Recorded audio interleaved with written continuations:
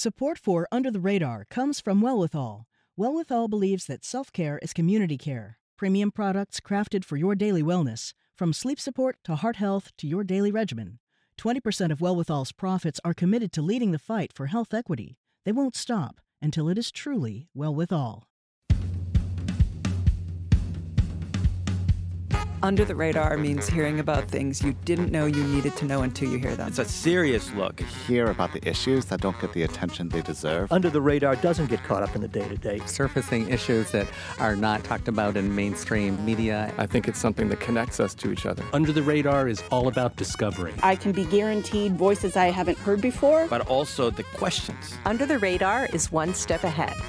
This week on Under the Radar with Callie Crossley, with Boston City councilors eyeing the mayor's office, contenders are gathering support to fill what will soon be empty seats.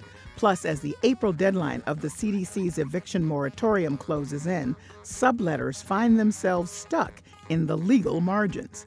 And Governor Baker's administration plans a study to reimagine work after the pandemic. Those stories and more in our local news roundtable.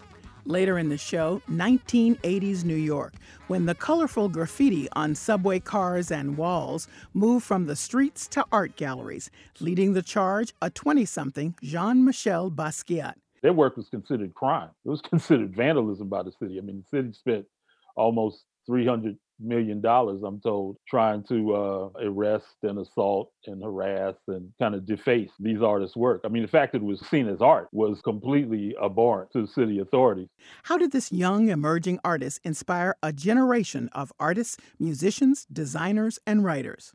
But first, joining me remotely, Gen Dumptius, digital editor for the Boston Business Journal. Hello, Gen. Hey, how are you? Glad to have you. Seth Daniels, senior reporter with the Independent News Group, which includes the Chelsea Record and Revere Journal. Glad to have you back, Seth. Great to be here, Kelly.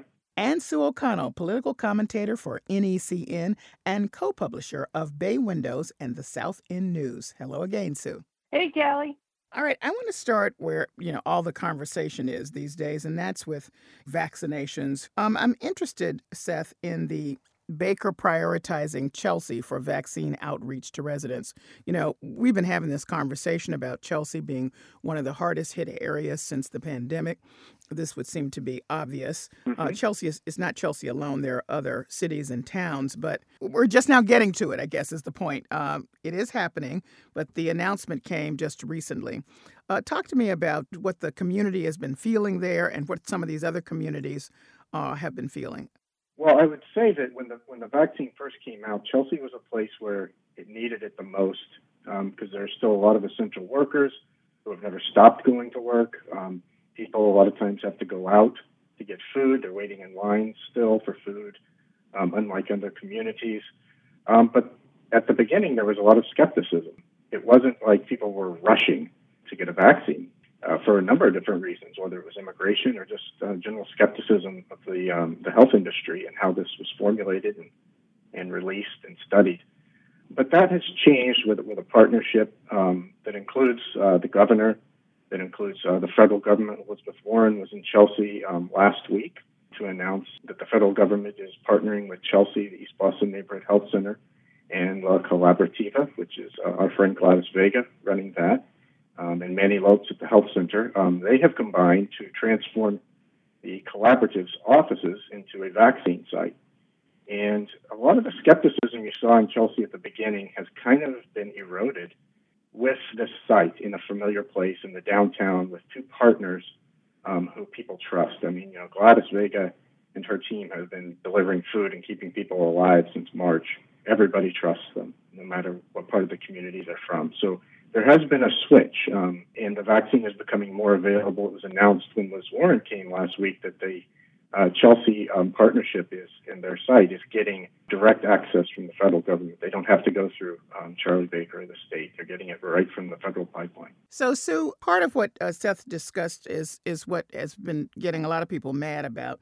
Why has it taken so long to get to these communities that clearly needed to be high on the list in terms of the impact of the pandemic, and also the simple thing about having places where people can go where there are trusted partners in health, because, people are nervous about this for various reasons. So why has it taken so long? And what do you think about this move finally happening as we're in the middle of a broader discussion right here in Massachusetts about equity and vaccine? Yeah, Chelsea and communities like Chelsea should have been prioritized from the get-go for all the reasons that Seth so eloquently laid out. And obviously the lack of federal leadership from the Trump administration in helping these local organizations and folks on the ground doing this great work get the support that they need in order to get these trusted places where people can go to both get the testing, which was botched last year, and now here we are with this late rollout in the vaccine. I think when we're on the other side of this and all is said and done, the repetitive, redundant mistakes that were made on the state level here in Massachusetts and on the local level in the country are just going to be an embarrassment for everyone. This is not rocket science in terms of the vaccine hesitancy that communities of color have, which is well earned in a sad and tragic way. And we all know from our experience working in communities that having ambassadors from communities who are trusted to deliver information in the language that people are more likely to speak is essential. None of those things were happening until now. And again, the great work for the people on the ground, the grassroots community organizers who have been pushing this.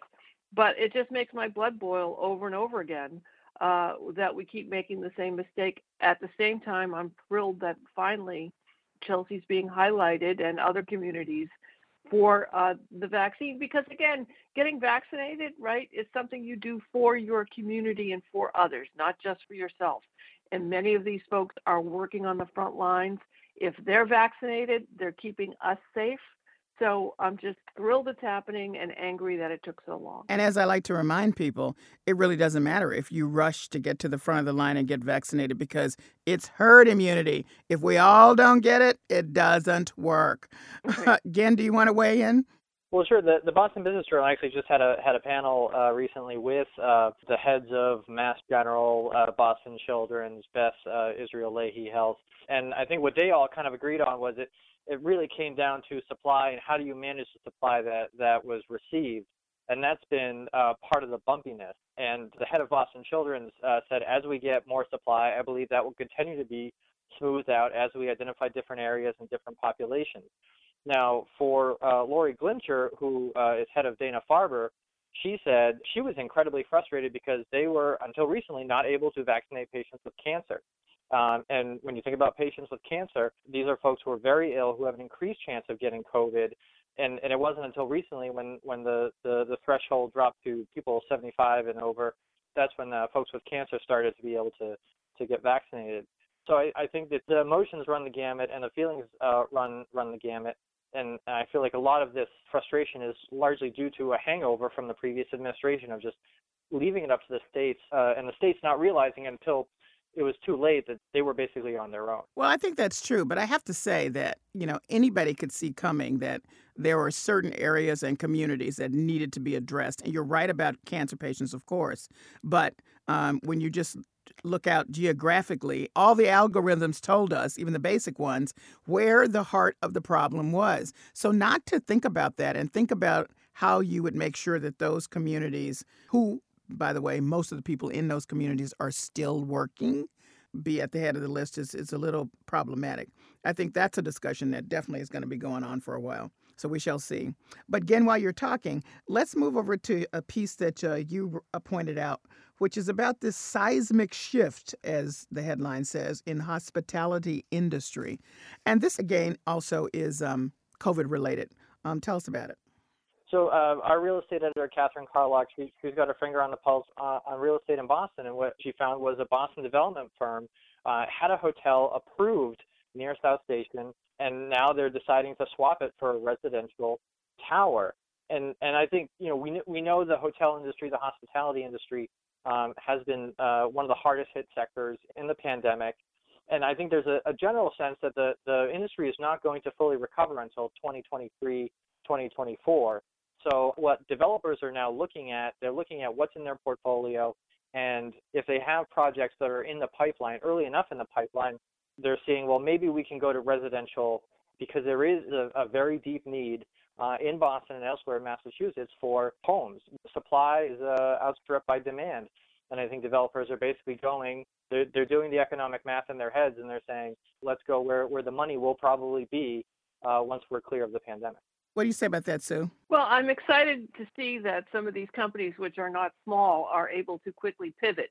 In the past, it's taken a long time, and sometimes they would just think, let's ride it out and see what happens. And that doesn't really ever serve anyone. So I'm excited that they are looking forward to see how they can adapt to what the new marketplace is going to be, and that hopefully adding more of either office space that is needed or housing will hopefully take some of the pressure off the marketplace when we return, whenever that is. But I'm excited to see that there's actually some thinking out of the box, as instead of just scrapping or holding. I think we're all old enough to have remembered during the last economic crash, those empty buildings. I think some stores on Newbury Street never really recovered. So it's good to see that they're thinking, how do we manage this as inventory rather than how do we manage it as what the intention originally was? And again, because this is where you live in terms of the Business Journal and looking around at all these kinds of things, one of my colleagues, Saria Wintersmith, just did a piece about how the old Boston Globe building, which was supposed to be one thing, has now been pivoted to become something else because, again, it feels like it's COVID related. What they thought could happen there in terms of offices just doesn't seem to be feasible in the way that they envisioned it originally. Yeah, and that's an area. I mean, I used to work for the Dorchester Reporter, so I know that area well. I remember going to the meetings with the neighborhood groups and all of them talking about what they wanted in that area. I think one person wanted a 17-story tower over JFK UMass MBTA station. He wanted a Prudential Center right on top. So it is fascinating to kind of watch it develop. You know, that Columbia Savin Hill, as that area is known, and Columbia Point, it's really, it's primed for massive development.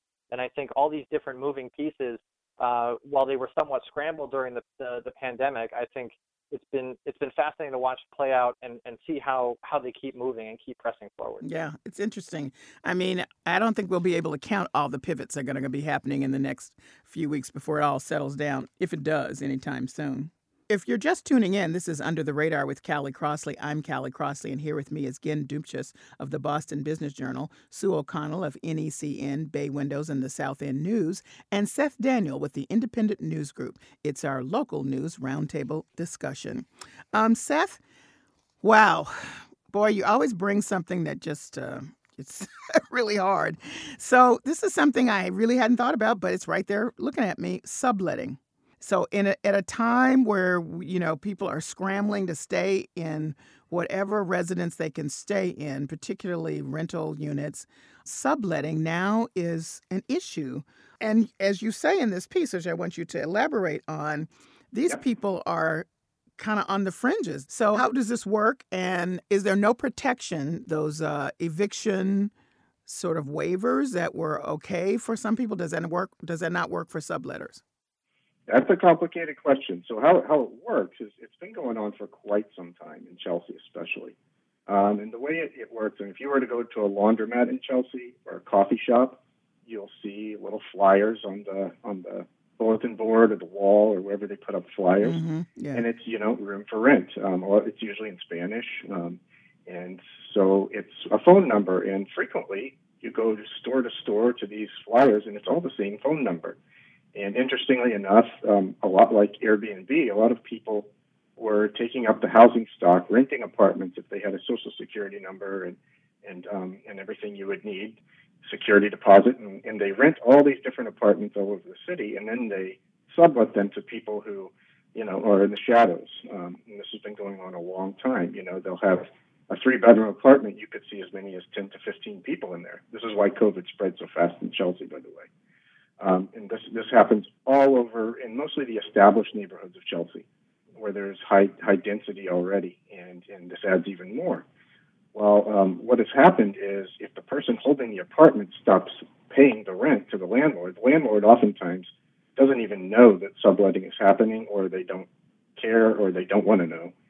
And so let's say the person who holds the apartment but doesn't live there gets evicted. Well, then you have 10 to 15 people who are paying the person getting evicted who are also kicked out on the street. And they have this isn't something that's going to end up in housing court. It's not an eviction case.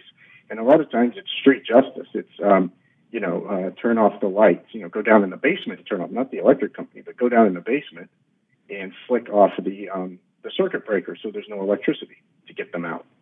And where do they go? Who knows? So it's treated as an emergency situation.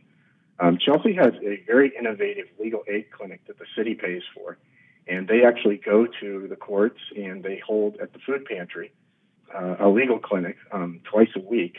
And people in this situation can go there, and they have found there's precedent that there are some legal protections. It may not be a case that wins in court, but there can be a resolution negotiated, so all hope isn't lost. But a lot of times, people are very scared in this situation, and they're very vulnerable. And so it's treated like an emergency situation, almost like we might talk about at Mass Cass in Boston, where, you're out on the street just trying to find people who are in crisis and then get them somewhere safe. And that's kind of what's going on. The providers in Chelsea, they go door to door. They look for places where they know this is happening, and they look for people who might be on the verge of getting kicked out or who were just kicked out. And it's a hard situation. It doesn't show up on paper. There's no stats for it, but it's probably the biggest housing issue in Chelsea, probably in Everett, East Boston, you name it. And so just to be clear, that really goes for the people who rented the apartment, not the people who are subletting from the renters, if I'm right. Exactly. Okay. This is all off the books.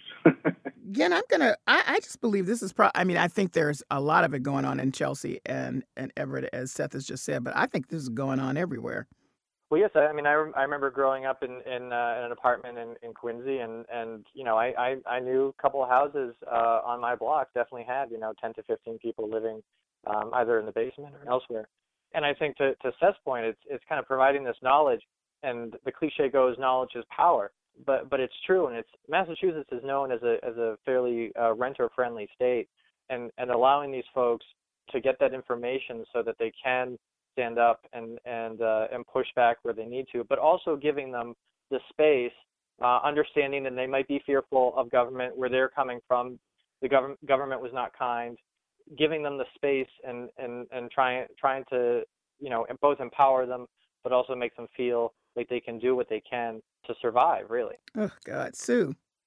Yeah, this is one of those off-the-books economies, I think, Kelly, that have existed since the dawn of time. I know growing up in Revere, there were always illegal apartments or illegal rooms that were rented, and it until disaster strikes or until something goes wrong, it kind of just hums along and no one pays attention to it, right? This is when we've seen some of these terrible fires in Boston over the years, and a number of students or people crammed into an apartment that it was not licensed to have. It was over capacity. You go on Craigslist still, you could still find rooms to rent that are not necessarily part of the, you don't become part of the landlord agreement. So, I think that again, this is an opportunity when we get back on our feet to take a look at all of the economies, right, on the books and off the books, and figure out ways that we can provide safety nets for people who don't qualify because, for one reason or another, they were not able to participate in the system. And I use the word legitimate carefully, in a legitimate way that would get them the protections that other people have. Well, some of the people that might be making decisions about those new rules and regulations, or economies, as you put it, Sue, are folks who are lining up to run for at-large seats on the Boston City Council. Some of those seats have become free as people currently holding them have decided to run for mayor. Here's Erin Murphy introducing herself on Facebook Live as she announces her run for a Boston City Councilor at-large seat. The COVID-19 pandemic has made campaigning and connecting with you, the voters, very different than in past elections. We won't have parades, festivals, backyard cookouts, youth sports, and other events across the city to connect in the usual way. So, Sue, boy, it's a crowd. And it's not over yet. I have to say, as someone myself who wakes up every morning and says, thank God I'm not the mayor. Thank God I'm not the governor. Thank God I'm not an elected official. I can't imagine these people saying, yes, I'll raise my hand, take me. So there's 4 at-large seats on the council. 2 of them will be open. There's the whole runoff process, which I won't get us into the weeds in. The only at-large councilors remaining during this whole mayor race is going to be Michael Flaherty and Julia Mejia. So their seats remain the same. And then you've got, so far as we talk today, Kelly Bates from Hyde Park, who's a nonprofit leader many people may know, Erin Murphy you just talked to, David Halbert from Mattapan, Alex Gray from JP, and Said Abdikarim, and Domingos De Rosa, and Nick Vance. Many of them have been involved in either running before or working for mayoral candidates or working in the Walsh administration. So I think it will also help voter turnout, I think, this fall for the mayor's race, because the at-large race, as some may not know, is citywide. So you're running not just for a district, but for the entire city. And that generally brings a lot of attention and a lot of debates and a lot of great discussion. So I think we're going to see a very, very exciting summer political season when it comes to Boston politics this year. So I'm excited about it. I'm glad I'm not running. Yeah, me either. So, Seth, let's just emphasize at large, because that is really tough. At large seats are tough to win.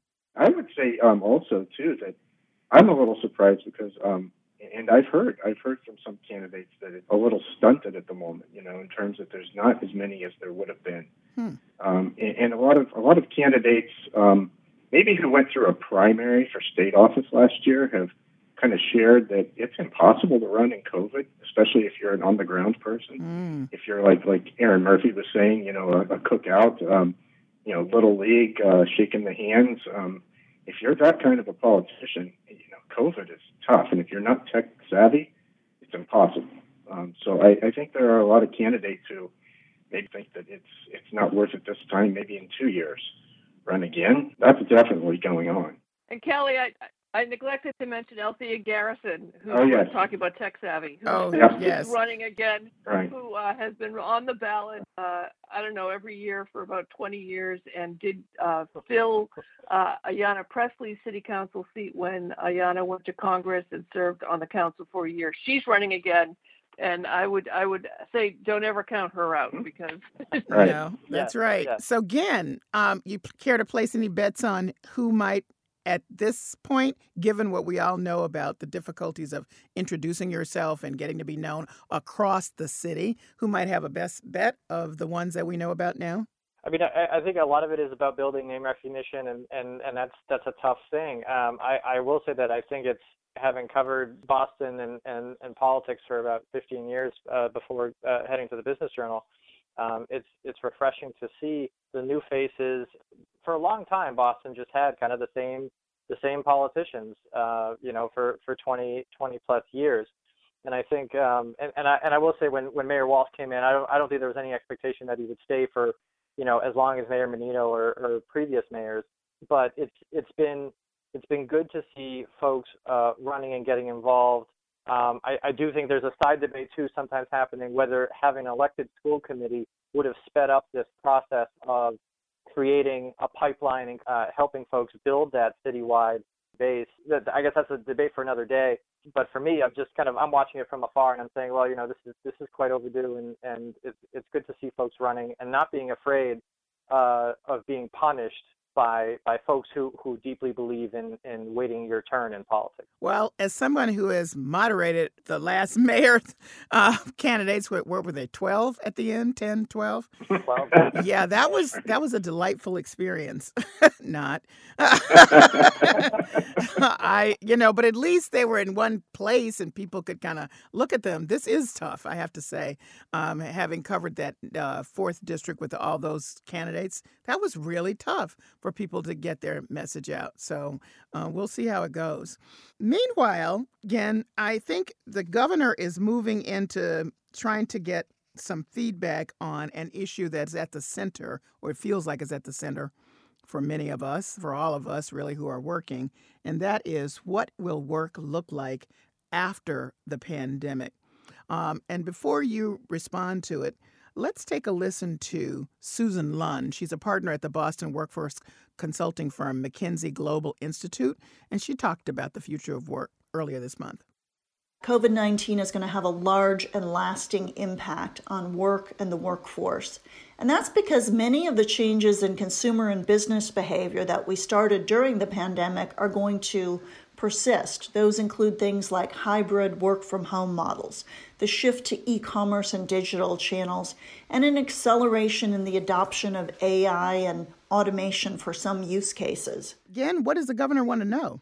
It's very, very broad, and I think it's going to be a tough for whatever company accepts the governor's task of finding out exactly what's happening with the post-pandemic future of work. It's a tall order, just because I think it'll be all over the place, and I think you have so many different interest groups, so many different sectors competing on this. Commercial landlords obviously want people back as soon as possible, and I think they're worried. Are they going to see more and more subleasing of office space?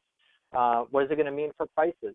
From the worker end, I think people are seeing the fact that they can work from home, even if it's a couple of days a week, and work does not suffer. If anything, people are working even harder.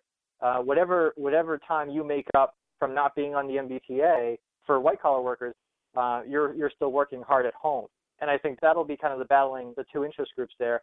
The other part is research showing that if you bifurcate the office and you have some people coming in, others staying home, and the schedules aren't cohesive, the folks who are staying at home could be hurt in advancing or getting FaceTime with the boss.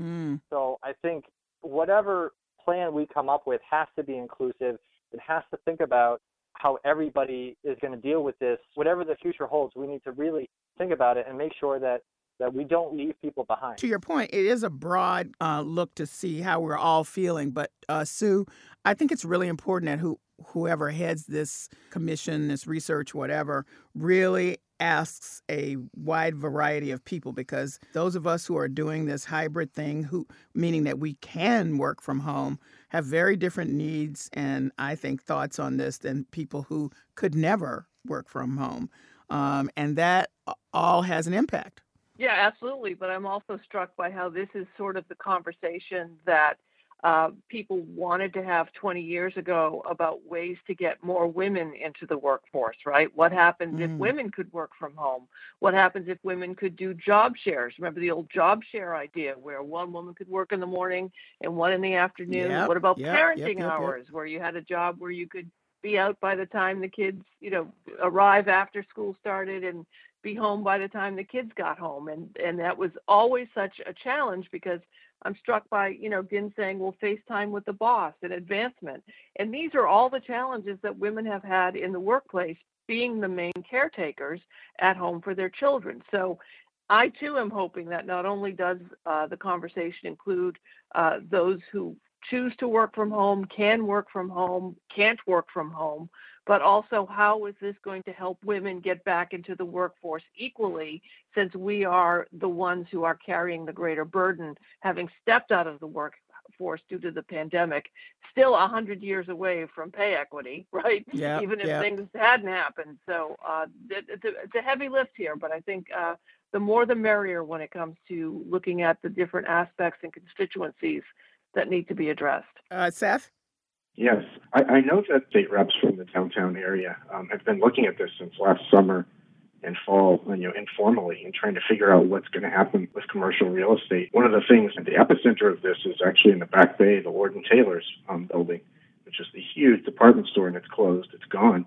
And so what will that be? I know a lot of neighbors in the Back Bay are wondering, as that goes, maybe the rest goes, what could that giant shopping center become?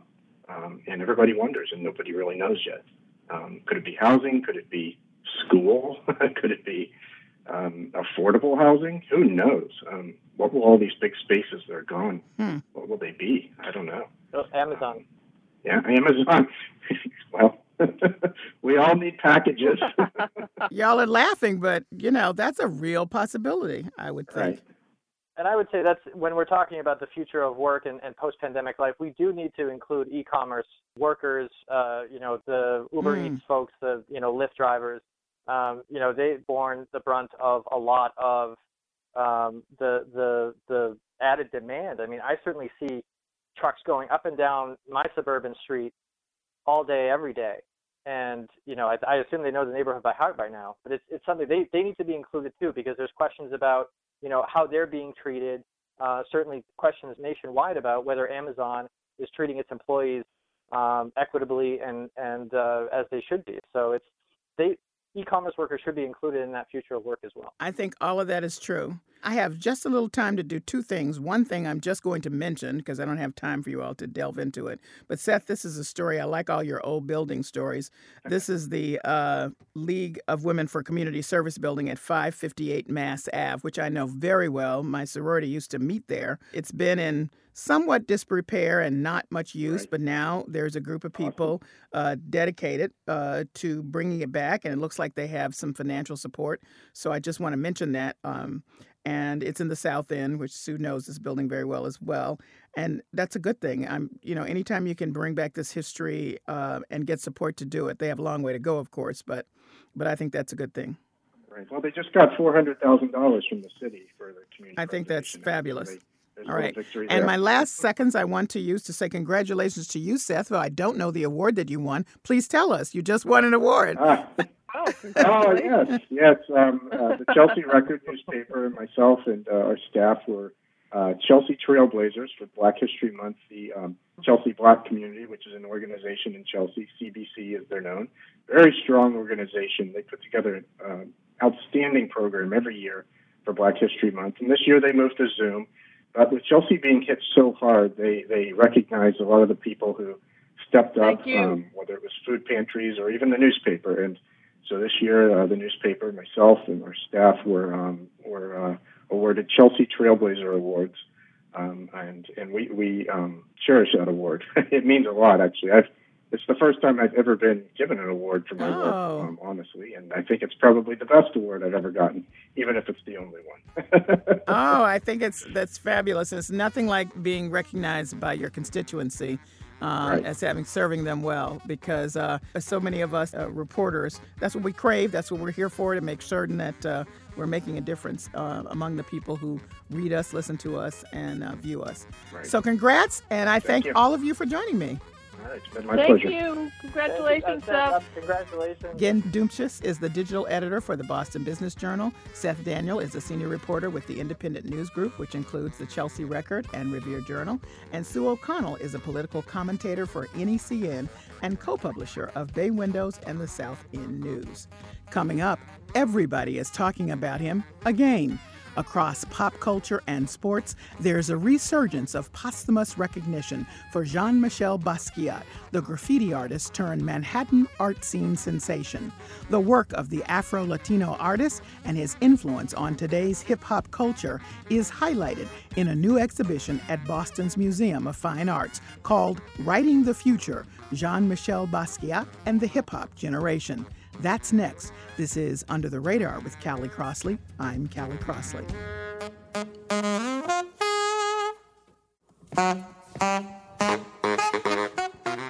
I'm Callie Crossley, and this is Under the Radar with Callie Crossley. And now for the part of the show we call Lagniappe. That's Creole for something extra. It ain't hard to tell. I'm the new Jean-Michel. Surrounded by Warhols, my whole team ball. That's Jay-Z, one of the kings of hip-hop, referencing Jean-Michel Basquiat, a pioneer of the post-graffiti movement.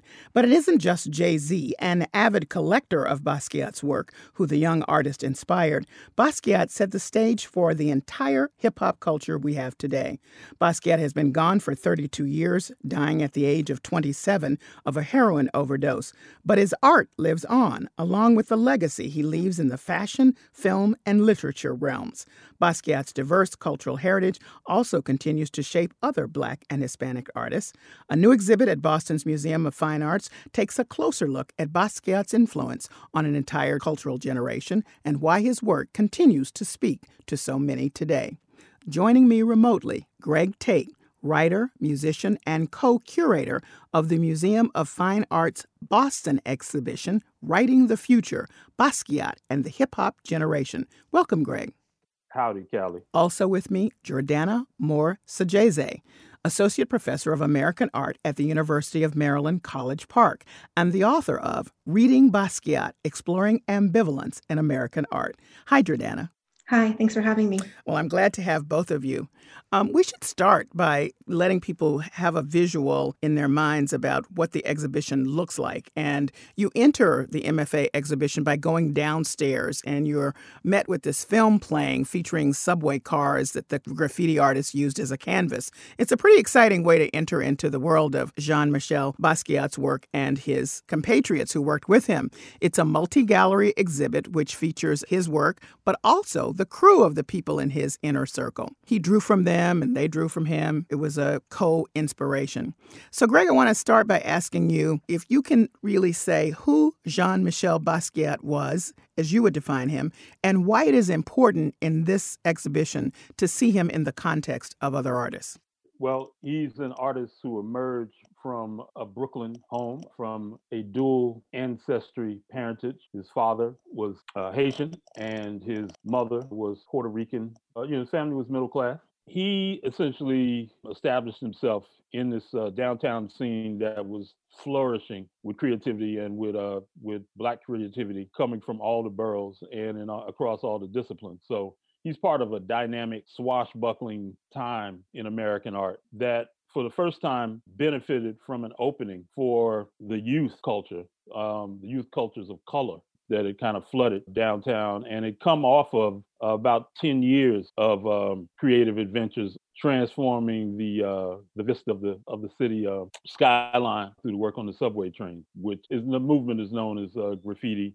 Within hip hop culture, is known as writing. A number of the artists in the show kind of made this leap from the trains into the galleries around the same time that Jean-Michel became well known, and one of them, Fab Five Freddy, was really probably more significant for establishing that bridge between subway work and the galleries.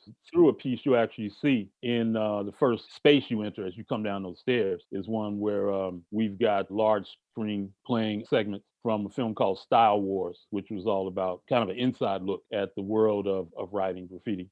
And there's also a recreation of a famous train that Fab Five Freddy painted that kind of used the motif of Warhol's take on Campbell's soup cans to also kind of address art history and the art world, and also place the culture of the writers, of the graffiti writers, within that context. Fred pretty much establishes that there's a continuum between the train and art history. Okay. Jordana Moore-Sajese, let me ask you, you have said that Basquiat was so important in your life because, as you say, he broke all the rules. So help me understand what his style was about in terms of breaking all the rules and why that's important when we start to think about him and his crew here influencing hip-hop. Yeah, that's great. I think Basquiat is a great example who, in many ways, sort of uses the system against itself. Greg Tate has written about this as well, right? That Basquiat's work is not necessarily about placing himself within a European tradition, but about critiquing that tradition. And what was really interesting to me is the ways in which he cannibalizes images and histories that are not meant for him, right? These are histories that are not accepting of Black people. He's citing modern European masters of painting like Picasso and Leonardo, right? It speaks to the strategy of sort of working on and against the system of art, but also kind of letting us know what he knows. And, to go back to what Greg said, you see the same in the graffiti of Fab Five Freddy, right? Where he's appropriating those soup cans, right? Painting a whole train with Dada soup, pop soup, futurist soup, citing all those art historical movements. And this is really a form of critical citation, right? A way to affirm the place of graffiti or maybe even Black creativity itself in a history of the avant-garde. And so that's what really interested me in Basquiat, is this idea of working on and against the system of art. And here's MFA co-creator Liz Munsell talking about how Basquiat's relationship with hip-hop often gets misunderstood. It's so interesting how some people who knew Jean-Michel will say, like, oh, he wasn't hip-hop. It's like, well, then why do all these hip-hop artists, embrace him as part of their legacy? I find that just very interesting because a couple of things that both of you have said that I think people get wrong. First of all, you made the point, Greg, that he came from a middle-class family. I think a lot of people have thought of him as, the guy from the streets, did street art, and he sort of grittily rose to riches, from that place. And Jordana, you said, he was very clear about what he was doing. This wasn't like, oh, I think I'll just slap this over here and put this over here. He very well knew what he was doing with those images, and that in placing them the way he did and using those words, he was trying to say something completely different than had been said before. So I just wanted to have both of you respond to that because I think that gets mixed up. Greg, you said that's the myth about some of the narratives. The reality is he emerges in the same time period that Gerald Ford basically told New York to drop dead, if you go by the famous New York Post headline, because the city was struggling financially, going bankrupt, and there had been the blackout riots of 1977, which increased just the amount of tension between poverty and wealth in the city. So, this is kind of this troubled and dangerous period, really in New York. And I would say that, both things, him coming from the middle class, but him kind of rising from the streets. Well, both of those things are true because once you enter into downtown New York in the 80s or late 70s, early 80s, you are part of a street culture, a culture that's really kind of driven and defined by what goes on in the street, and particularly if we're talking about Lower East Side, Alphabet City, where he and many of these artists began to establish themselves culturally as kind of cultural fixtures, as cultural players. He began doing work on the walls. He kind of first made his name in a very kind of clandestine, stealthy manner. While he had great ambitions, as the world has kind of subsequently realized, there's no guarantee that he was going to be able to make this improbable leap from being a wall artist to the international gallery system. Hip hop, post-graffiti, punk rock, these things were so defining of a transformed kind of cultural landscape, not just in New York, but in the world. And it created this opening downtown for these artists to be seen by the art world, by the dealers, because they opened this space to these artists who were coming out of a situation where their work was considered crime. It was considered vandalism by the city. The city spent almost $300 million, I'm told, trying to arrest and assault and harass and kind of deface these artists' work. The fact that it was seen as art was completely abhorrent to the city authorities. The fact that we're talking about Jean-Michel Basquiat and Fab Five Freddy and Lady Pink and Lee and Futura and LA2 and Toxic and A1 in the context of an institution like the MFA is complete and utter madness to some sensibility. Jordana, how would you respond to that? Yeah, I think it's interesting, those early mythologies and the ways that our own sort of prejudices and stereotypes as a culture, right, around the emergence of graffiti and particularly around the emergence of the sort of very Black creative art form really has impacted, his critical reception. To go back to, what the curator was saying, and what Greg was saying as well, one of the most interesting things about that early writing that Basquiat is doing along with his friend Al Diaz under the pseudonym Samo is that it is extremely targeted, right? He's painting on the walls of downtown Manhattan, in Tribeca and Soho, where all the galleries are, right? He's painting in sort of the neighborhoods around the art schools, like the School of Visual Arts, right? Where Keith Haring and Kenny Scharf are attending, as well as the Cooper Union. But, I think what's really consistent that we see in sort of the early reception of Basquiat is that he's, discounted, misunderstood, overlooked, right? Even when I took my first art history courses in college, no one taught his work. And I think that's something that, really runs parallel to the early reception of hip hop, right? As we originally sort of saw it within the musical world as maybe just party music or unsophisticated, right? And I would argue that, we have sort of taken a turn, right? And begun to take hip hop seriously. I think that we can see sort of its intellectual potential, its political potential. A lot of my work has been about trying to get us to look at those same qualities in Basquiat, to consider his sophistication as an artist, right? That his engagement with legacies of appropriation, from fine art to hip hop to jazz, have all been sort of overlooked in the interest of perpetuating myths, right? About sort of the angry young artist or his primitive interests or background. So I absolutely agree that, putting him within the sort of larger context of hip hop is extremely important because they share a challenge to the hierarchies of sort of high and low, right? Popular cultural, critical culture. And I think that in both cases, bringing this work into a museum, hopefully creates more points of connection, for a wider public who see themselves and see their culture recognized by a mainstream institution.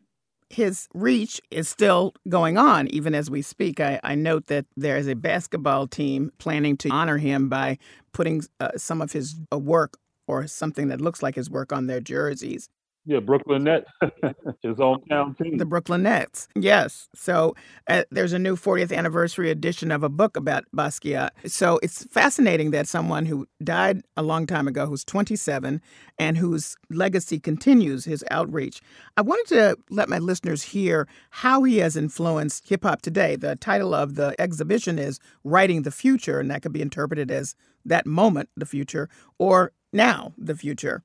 So here's a little snippet that we put together. This is Greg's co-creator, Liz Monsell, followed by Jay-Z. And you will hear just Jay-Z's influence about talking about how the king imagery in particular, which was very common in Basquiat's work, influenced his art and music. Jay-Z talks about this painting, particularly the expression in the corner here that says most young kings get their heads cut off. And this idea of in graffiti culture going over, erasing somebody's signature to make way for the next visual regime. And, most kings just happen to be inspired by Basquiat drawing, the drawing, and he had the most young kings get their head cut off on the bottom. And I looked at that and I was like, it's powerful. Just the statement in itself, lends itself for a song. Inspired by Basquiat, my chariots fire. Everybody took shots, hit my body up tired. Build me up, break me down, build me up again. They like, we need you back so we can kill your ass again. Got flow, though he's no big and pop, but he's close. I'm posting when they got me fighting ghosts. Most kings get their heads cut with the same sword they I thought that was beautiful to see how Jay-Z was inspired by his work. Again, he's one of the largest collector of Basquiat's work. What is striking those who've come after Jean-Michel Basquiat and his group of fellow compatriots at this time period in the graffiti movement? What is it that connects Greg Tate? The inspiration that they've provided to now a global movement called street art is undeniable. So anywhere you go in the world, have kind of picked up the paintbrush from these artists who, really had a 10-year run on the New York subway system to just create masterpiece after masterpiece. The photographers, Henry Chalifant and Martha Cooper, who are really so significant in terms of capturing like just hundreds of these pieces with their photography. And that legacy has spread across the world. But I mean, they also, we're looking at, certainly since the mid-90s, kind of a breakthrough of artists of color, certainly of Black artists, African-American artists, into the gallery system that, would not have happened without Basquiat's precedent and that of the post-graffiti artists, because at the time in which they emerged, I mean, the idea of a fine artist, a gallery artist in America, in New York, certainly, and in the world, was a middle-aged white male doing minimalist work. So they brought back painting in a big way, figurative painting in a big way, painting that used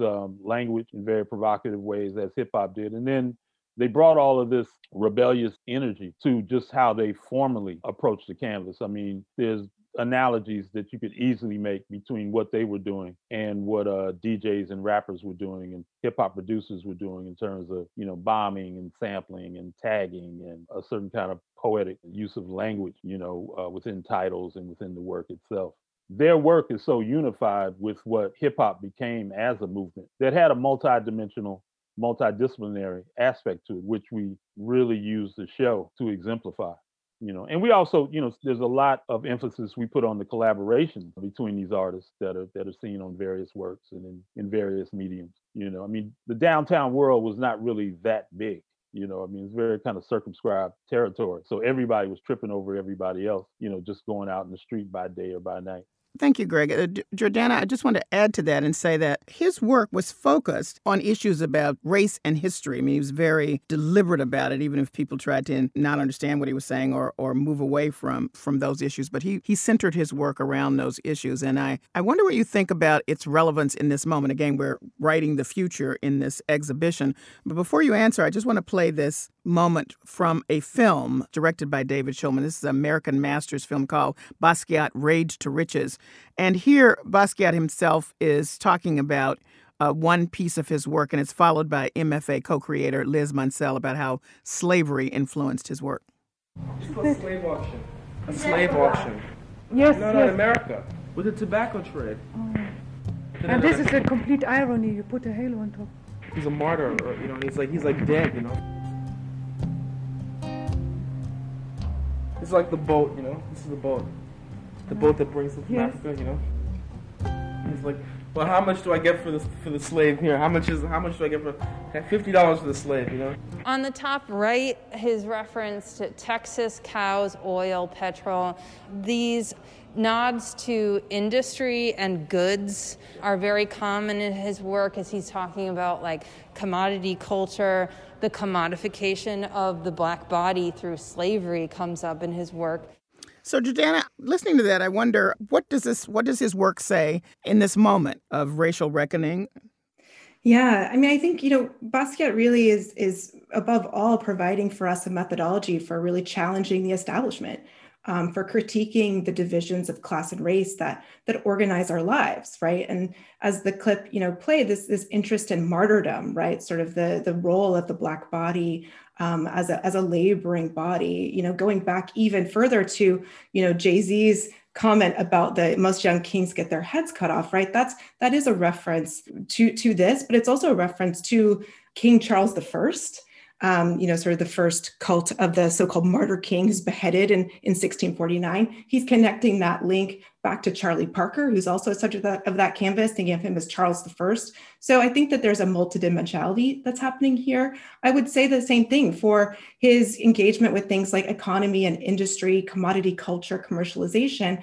He's interested not just in sort of the ways in which slavery was, a way in which we profit, right? Or certain people profited from the labor of Black bodies, but he's also critical of his own position within that landscape, right? And we see a lot of references on the canvas of his own questioning of his role within the art world, within commodity culture. What happens when a painting, he has a really wonderful canvas, he's appropriated Leonardo's Mona Lisa and really kind of transformed it into a dollar bill, right? And so what does it mean that when art becomes a commodity and when the artist becomes the product? I think this is something that's really unique about Basquiat's moment of the 1980s, because as Greg talks about, he's really trapped in this incredibly rapidly growing art market, right? Where artists are suddenly celebrities. And he's walking in fashion shows for Comme des Garçons, and he's getting interviewed on MTV News and going to the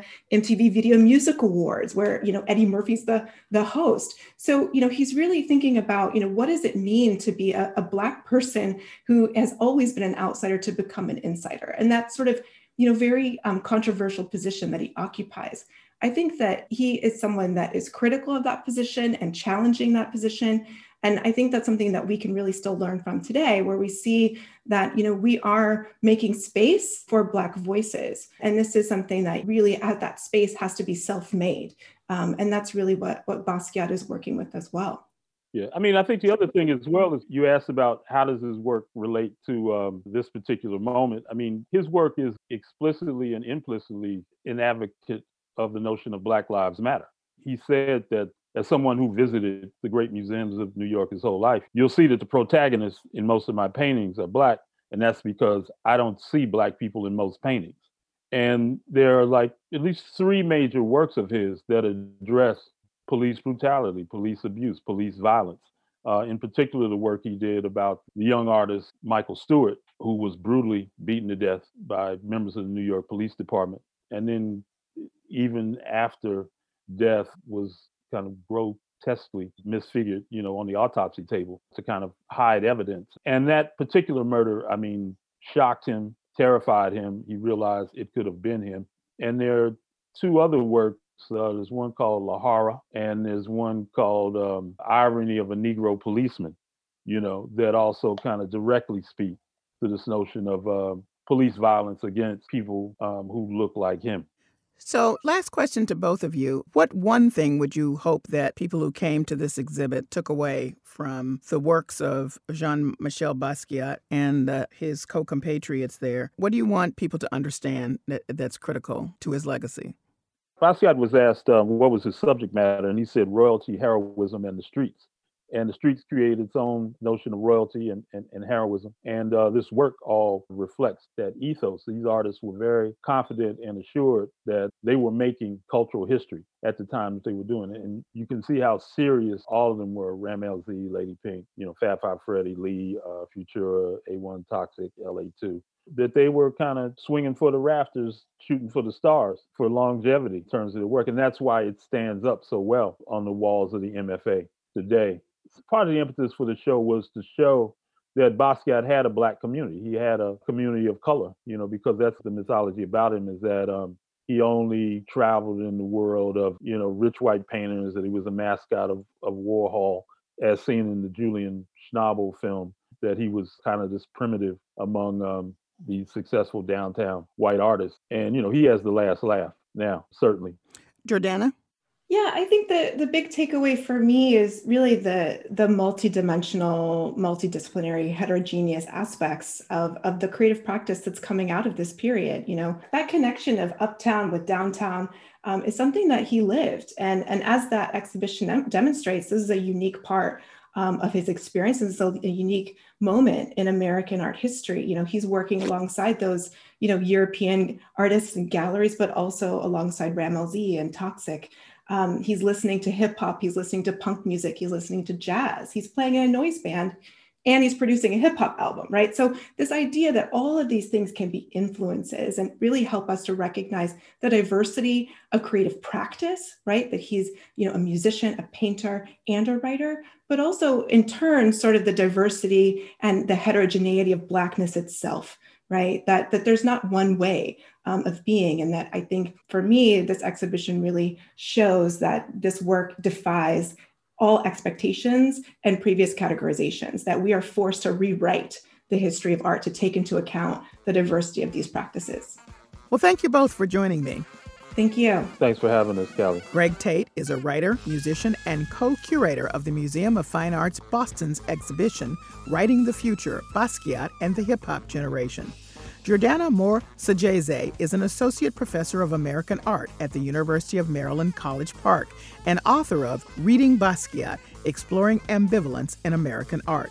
Writing the Future, Jean-Michel Basquiat and the Hip Hop Generation at the MFA will be at the museum through May 16, 2021. That's it for this week's show. We're on the web at gbh.org, News Under the Radar with Callie Crossley, and available for download wherever you get your podcasts. Under the Radar with Callie Crossley is a production of GBH, produced by Wes Martin and Hannah Jubilee, and engineered by Dave Goodman. Interns Angela Yang and Kate Dario worked on this show. Our theme music is Fish and Chips by We Are Two Saxies, Grace Kelly and Leo P. See you here at 6 p.m. next Sunday. I'm Callie Crossley. Thanks for listening.